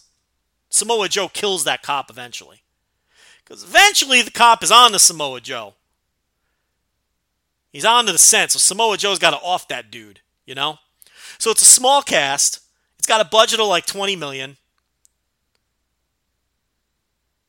Universal pumps it into theaters. at the end of the summer, after blockbuster season's over. It grosses like $35 million, and they make $15 million off of it. Then it would hit the DVD wall at Blockbuster, and there would always be like 20 copies available to rent because nobody wants to see it. Everybody who wanted to see it saw it in the theaters. No one else wants to see this movie. It's the movie you'd get stuck with at Blockbuster when you'd go too late on a Friday night and all the good movies were gone.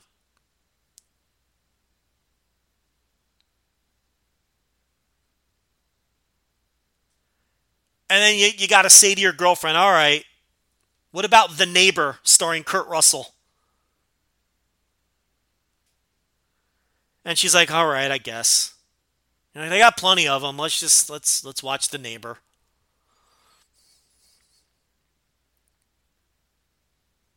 So AJ Styles vs. Samoa Joe is basically a fictional movie called The Neighbor starring Kurt Russell. That's what this is.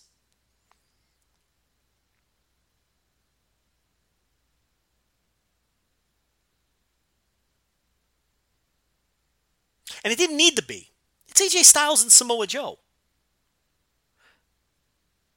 Now look, I haven't been high on the AJ Styles title run. He hasn't had a good match in forever, probably since the Brock Lesnar match at the end of last year.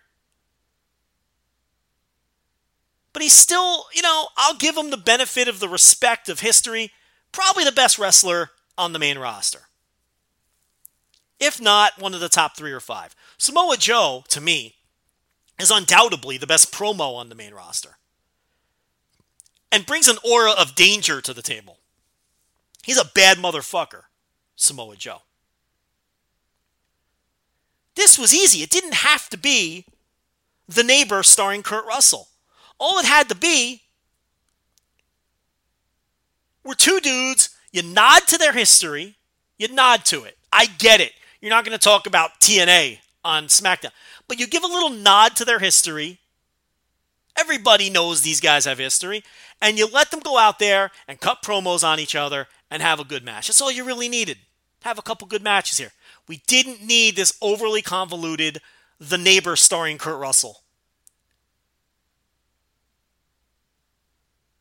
I'm half expecting this match to end with AJ Styles hitting Samoa Joe in the head with a crowbar outside the arena in the rain.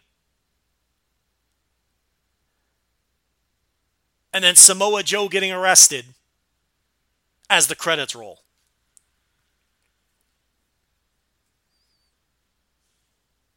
As AJ huddles together and gives his family a hug.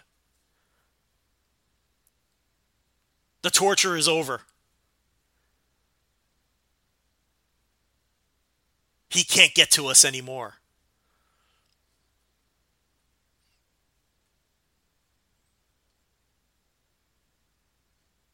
The New Day defends the tag team titles against Rusev and Aiden English.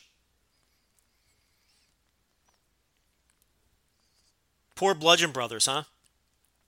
In the midst of the biggest push of their career, and another injury takes him down. Poor Harper. Wasn't even his injury. Look, doesn't matter who wins this. New Day has won these titles, or some version of these titles, 100 times at this point. I'm not convinced they're ever going to push Rusev, so the smart money's on New Day, but who the hell knows? And quite honestly, who the hell cares? Roman Reigns in a Hell in a Cell with Mick Foley as the special guest referee defends the Universal title against Braun Strowman, who's cashing in the Money in the Bank. Braun Strowman with the horrible heel turn and then proving to be very stupid by cashing in without catching his man. This is not a very heel move to cash in this manner, right? This is a babyface move to cash in a mano-a-mano fight and not waiting for the guy to be weakened. Look, I think this could be really good. And that's what I'm hoping for. I don't give a shit about either of these men. I long stopped caring about Roman Reigns. I long stopped caring about Braun and his feats of strength.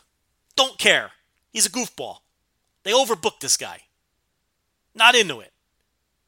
With all of that said, I don't care who wins, and I don't care about either of these guys. This could be really good. It could be violent, and it could be very good. I'm hoping for a great match. I think it can be. I think the ceiling on this is a great match. I think the floor is an overbooked mess. With Braun Strowman doing feats of strength and lifting the fucking cage and murdering Mick Foley, and I don't need any of that. That could be what this ends up being. But this could also end up being a really great match. Because these guys have good chemistry, too. Ronda Rousey defends against Alexa Bliss. If Joe Lanza had the pencil, this is a squash match. Rousey squashes her again. You're not going to hurt Alexa. The story here is Alexa is not in the same league as Ronda Rousey. And you want Rousey to go into Evolution as the champion. So shit, if she's got to win anyway, fuck it. Just squash her again.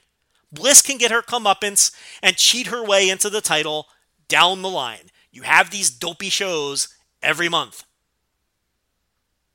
The play here is for Rousey to retain. And if she's going to retain anyway, she should cut through Alexa Bliss like a hot knife through butter again. Here's the other thing that does. Okay? It eliminates the possibility of these two having a terrible match if it goes along. Which is definitely a possibility with greener than grass Ronda and Alexa, who will lay an egg now and then.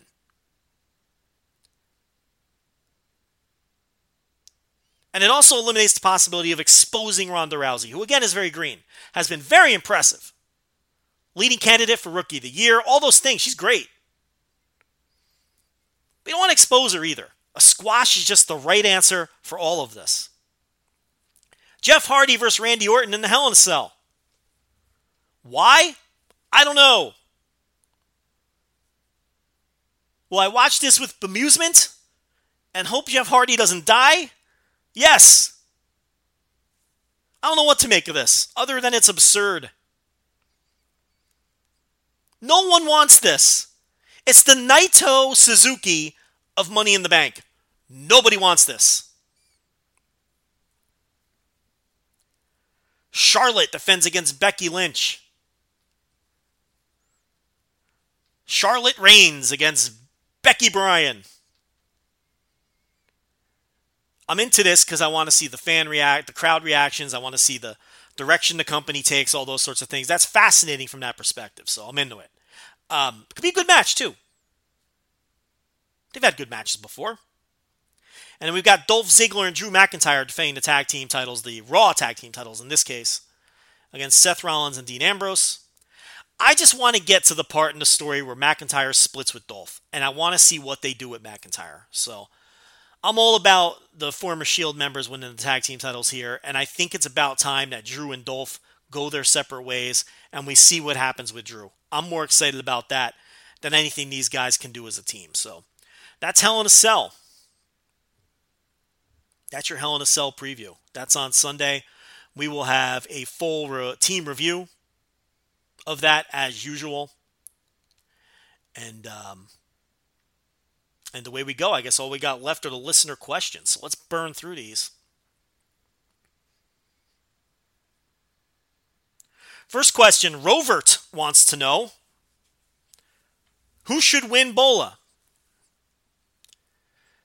That's a very different question than who will win Bola. Or who do you think will win Bola? It's who should win Bola. So let's take a look. I think this is a real interesting field. I know some people are down on this field. I think it might be just a lack of familiarity with some of the people involved. But I love this Bola field, and really, you know, when I think about it, there's really not that many names that can win. A lot of them are international, whether they're from Australia or Mexico or Japan, and they don't figure to work a ton of PWG moving forward, at least not, you know, every month or whatever. And for various reasons, let's go through them because I really don't think there's many options. Adam Brooks, I don't think he can win it. Of course, he's from Melbourne City Wrestling. You know, he's a tremendous wrestler, and he's a guy who has a chance to impress people if he can make a run. but I don't think he can win this. Bandito. Now, Bandito is a guy, a lot of people are picking Bandito. A lot of people think Bandito can be the next indie superstar.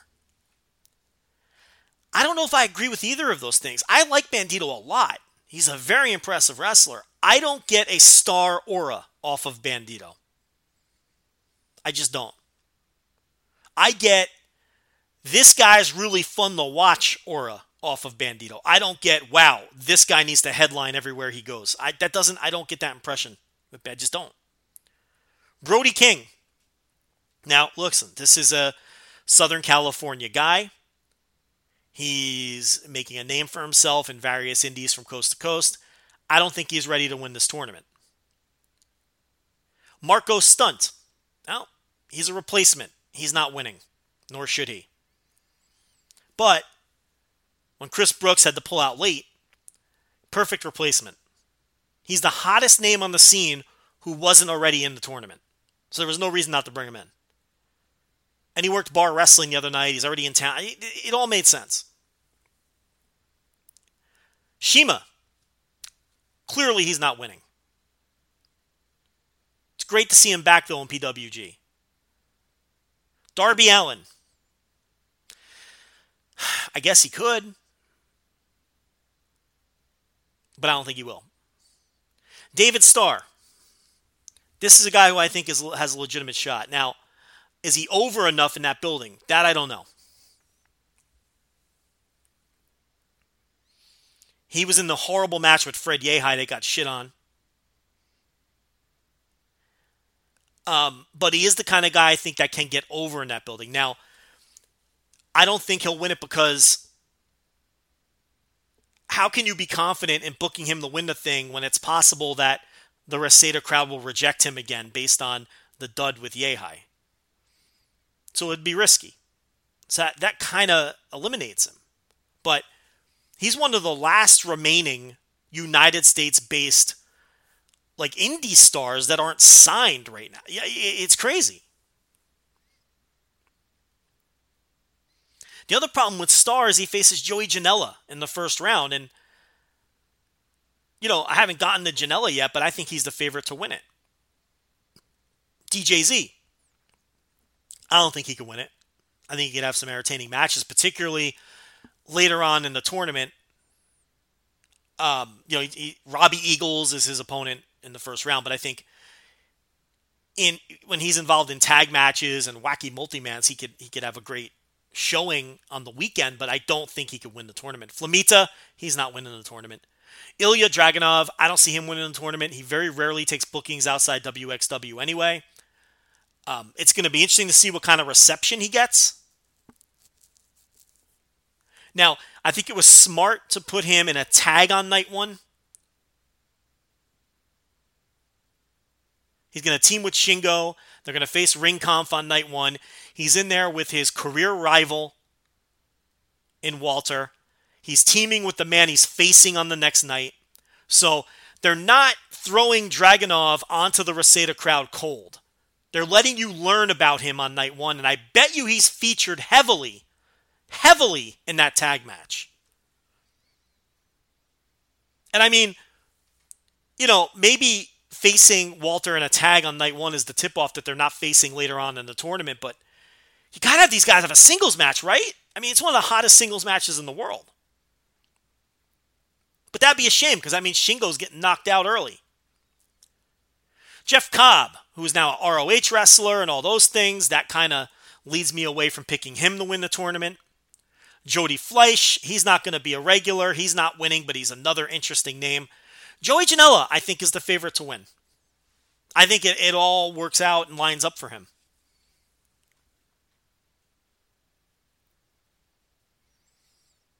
He's the biggest indie star going today. North American based. With the exception of maybe Pentagon Jr. or something. But for United States based guys, you get what I'm trying to say. Pentagon Jr. spends a lot of time in Mexico. He's probably going to WWE. Janela's the guy right now. So I don't know. He seems like the most logical pick to win this thing. Jonah Rock, again, Australian dude, got over well enough previously in PWG, but he's not winning this. PCO, a no-brainer to have in the tournament, but he's not going to win. He's probably losing to Brody King. Puma King, again, a really cool name to bring into this thing, but he's not winning. Ray Horace, can't see him winning either. Robbie Eagles, Australia, again, him and Adam Brooks, a lot of people can't tell them apart. Just look for the bandana around his neck.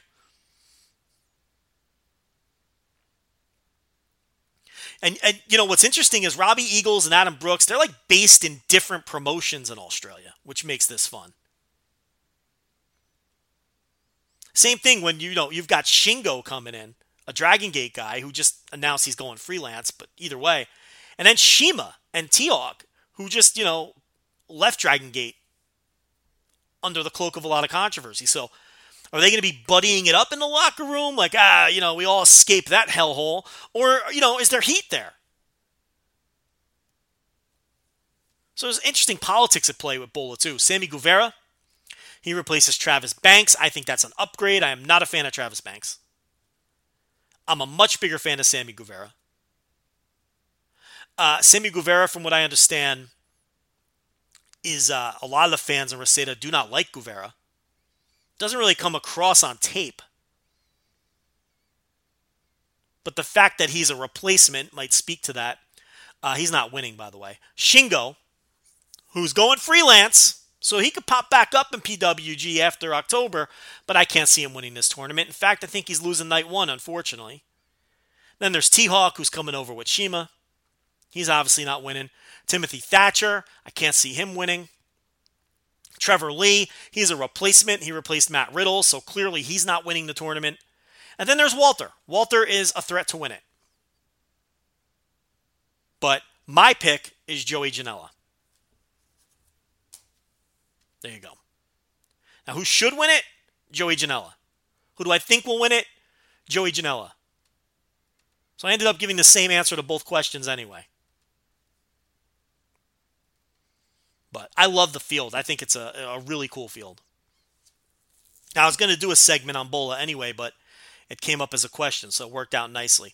Neil McNerlin wants to know, do you think that New Japan booking Daisuke Sekimoto on a Lionsgate show earlier this year means that they are interested in possibly bringing him in full-time? And do you think he would sign with New Japan despite his loyalty to Big Japan? I don't think Sekimoto's on his way to New Japan, no.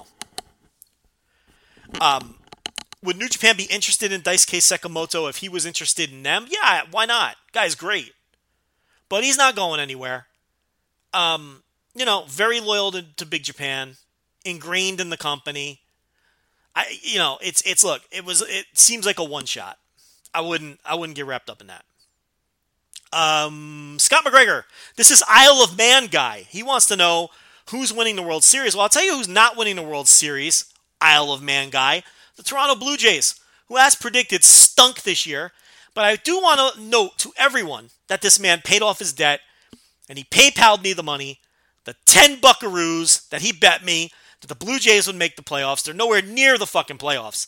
And this man paid off the bet probably a month ago. So he's a good man, the Isle of Man guy.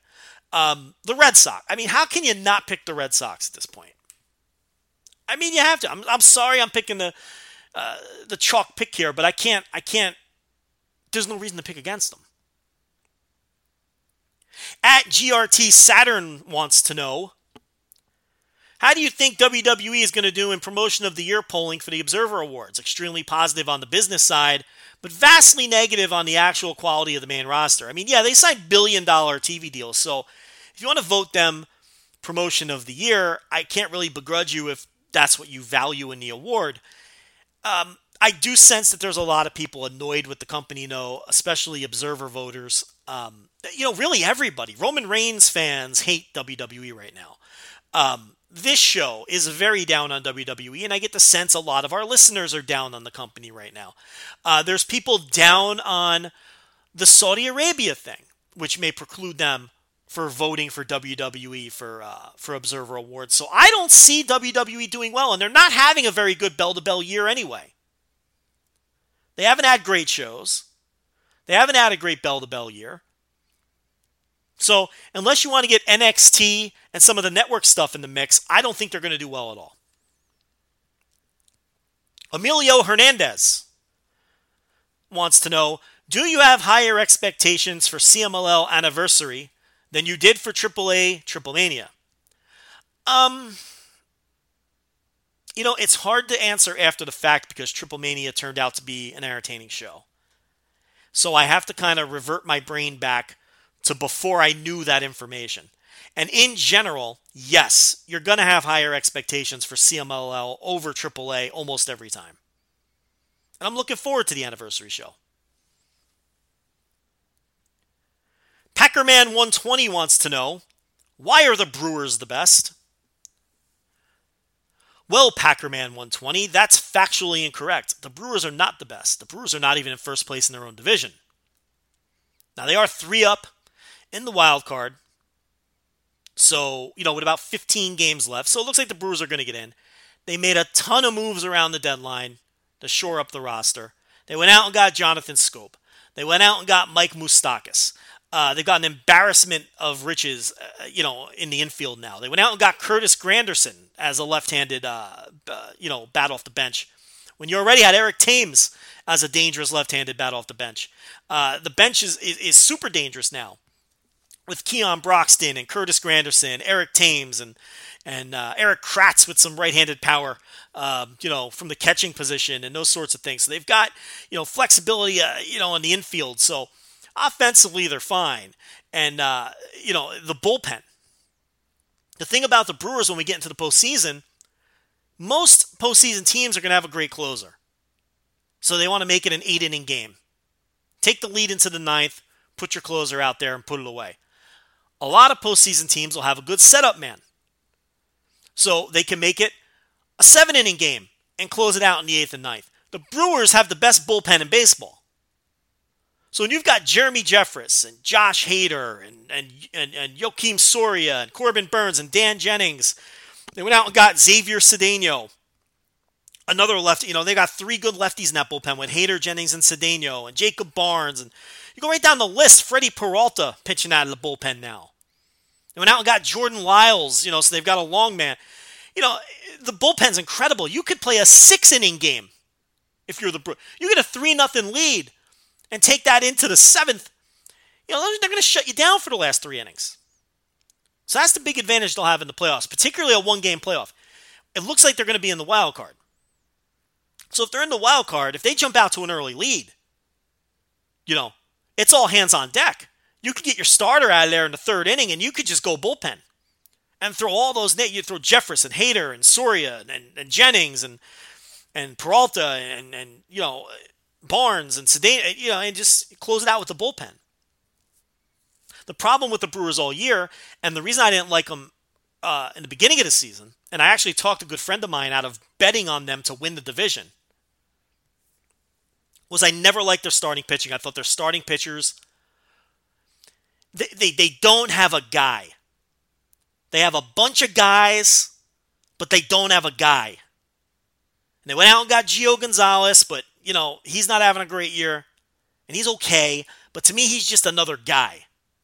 There's no number 1. They've got a bunch of they have a bunch of really good number 3 starters. They have high-end number 3 starters. 5 of them.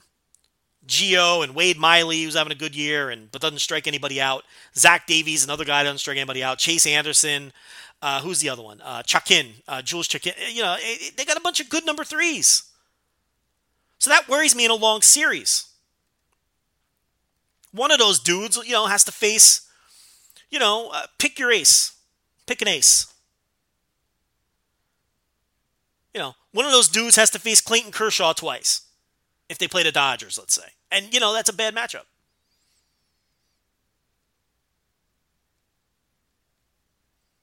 So, no, the Brewers are not the best, sir. That's factually incorrect. But I do expect to see them in the playoffs. And with that bullpen, they'll be an interesting team to keep an eye on. Wally wants to know, what do you think of the Progress Wembley card? Good question. We hardly ever get to talk about Progress here because Rich is a lazy bum and he refuses to watch it. But this is a Joe Lanza special. I can talk about progress, which I'm still catching up on. Because the Travis Banks title run, it just took me out of it. But I'm starting to catch up. I haven't seen the Walter title win yet, but I'm getting there. I'll be all caught up by the time we get around to Wembley. And I think this is a very good card with some fresh matchups and an eclectic card. You got Walter defending against Tyler Bate. There's no way on this earth that's not a great match. The three-way for the women's title: Toni Storm, Ginny, and Millie McKenzie. That should be fine. What's the Atlas match? It's Doug Williams and Trent Seven. The tag team clusterfuck. Look, I'm not super interested in that. I think this whole Thunder Bastard series has been an utter failure. There's a lot of people in that match that I'd rather see in different scenarios. I think it was a bold move, the Flamita and Bandito thing. I'll give him credit for that. And you got Aussie Open and whatever is left of CCK. David Starr will be in that match. I mean, we'll see. Pete Dunne versus Dragunov. Interesting matchup there. I don't know if they've ever wrestled each other. Probably not.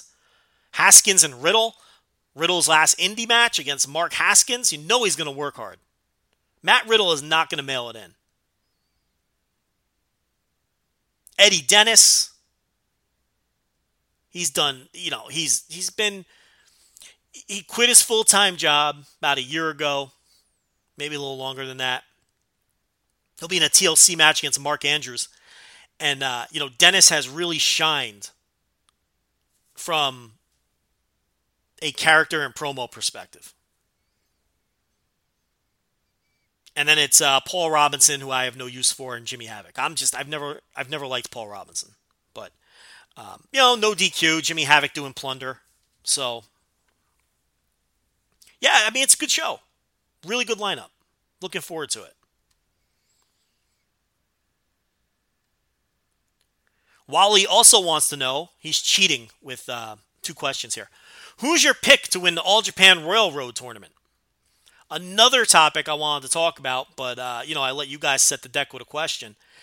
It's a tricky one to pick. I'm going to do the same thing I did for Bola, and we're just going to go through everybody. Zeus is obviously, now look, the Zeus Ishikawa title match, we didn't get a chance to talk about that. What a letdown. Wasn't a great match. It was in an empty building. It looked terrible on tape in front of the empty building.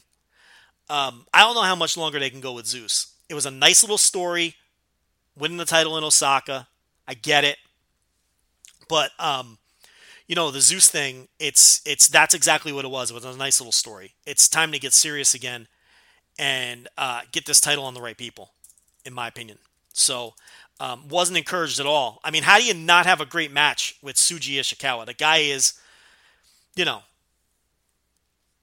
Ishikawa in a singles match, a big singles match. I mean, that's a lock. So, disappointing title match. The title change got mixed reviews, carried by emotion more than anything else. And, very, very disappointing crowd in that big building against Tsuji Ishikawa. Where was that? Chiba? So, that's been his only title defense. So, if you're looking at a winner of the Royal Road here, which you think is going to set up a title challenger, I think you can eliminate Ishikawa, which normally would be one of your favorites, right?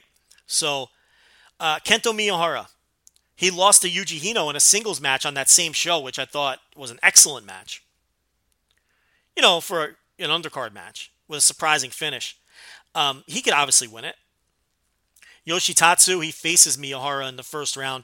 He has no chance. He's going to lose to Kento, and even if he pulls an upset, he's not winning this tournament. Yuma Aoyagi, I don't think he can win it. Ryuji Sai, he's not winning this tournament. Suwama, always a possibility. This is where you look down bracket, and I want you to keep Suwama in mind, and I'm going to tell you why in a second. So, Miyahara could win, and we've got a asterisk on Suwama.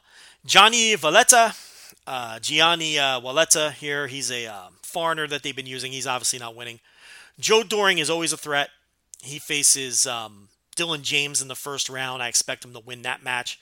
And Big Joe Doring, always a threat. He's a possibility. Suji Ishikawa, again, I don't think they're going to give him another title shot, so I don't think he'll win. Dylan James is not winning. Kengo Mishima, that's a possibility. He's got an outside shot. Zeus is not winning. There's no point in the champion winning. Naoya Nomura, I don't think Nomura's winning. Yuji Hino's not winning. Although by beating Miyahara, they're establishing him as a threat. The Bodyguard, it's an interesting one, right? That's an interesting one.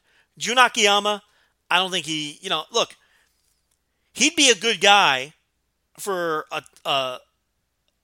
another notch in Zeus's belt as a title defense. And Jake Lee, probably too soon, but I wouldn't completely write it off. You got to look at the matchups, though, and this is why I'm favoring Suwama. He's got an easy first-round match against Johnny Valletta. He's winning that. But he then faces the winner of Zeus and Nomura. So they could have Suwama knock off Zeus and then go on and win the tournament. That's why I'm picking Suwama.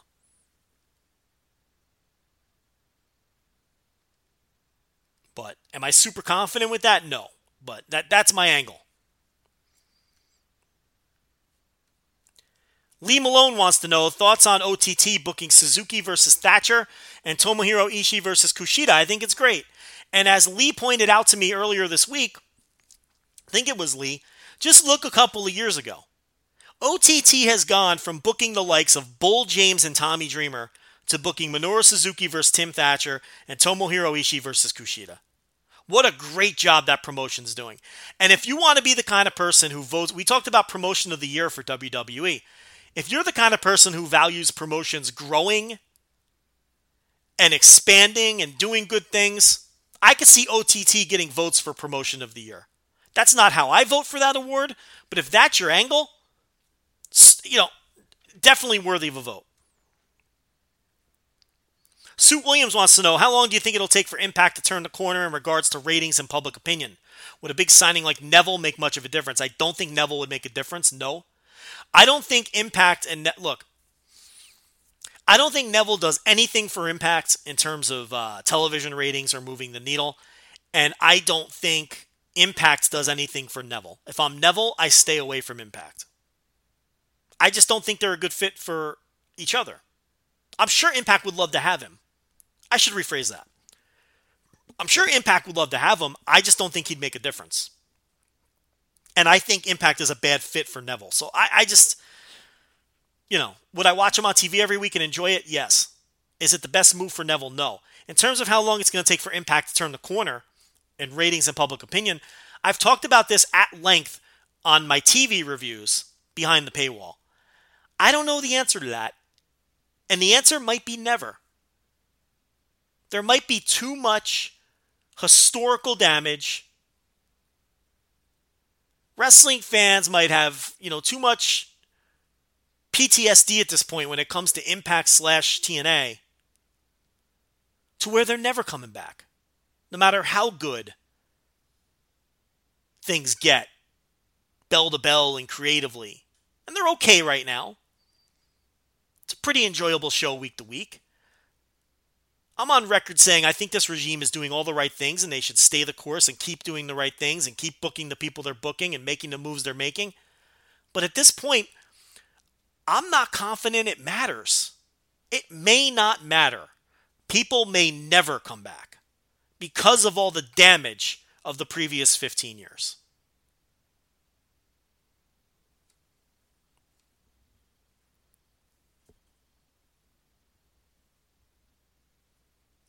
The Super J-Cast, member of the Voice of Wrestling podcast family, wants to know, why is Elastica the best band to come out of the 90s Britpop scene?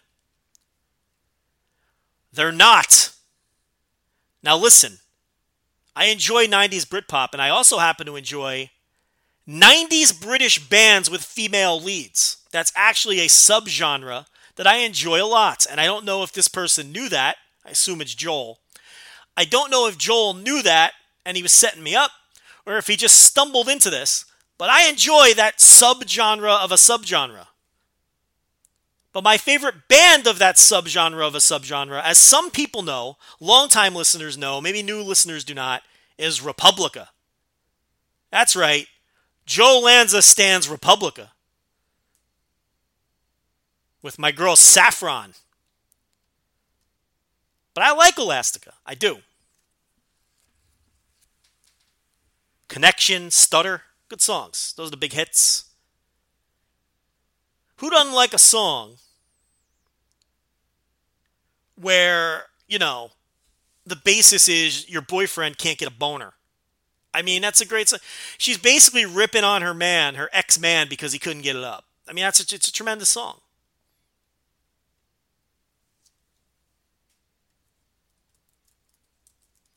These are the questions I love. I love questions like that. You get tired of talking about wrestling all the time.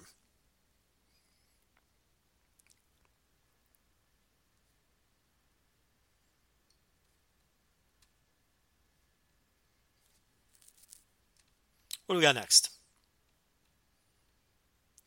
Skeech, the Reddit mod, wants to know, who would you say has been the top female wrestler of 2018? I should have skipped this one because, listen, I don't follow Joshi, so I don't feel comfortable answering. How can I give an answer to that when I don't follow the most vital part of the scene? So, unfortunately, I'm going to have to skip out on that one.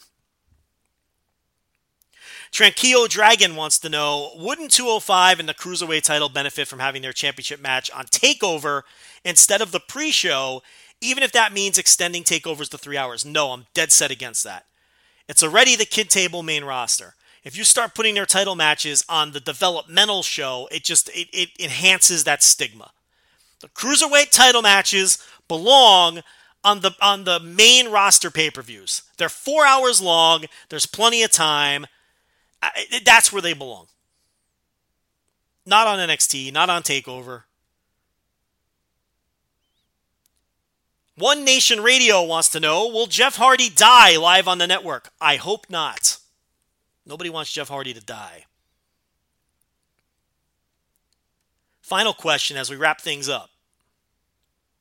Rosie on Twitter wants to know, how's TLB and the kids? Brittany and the kids are doing great. Everything is fantastic.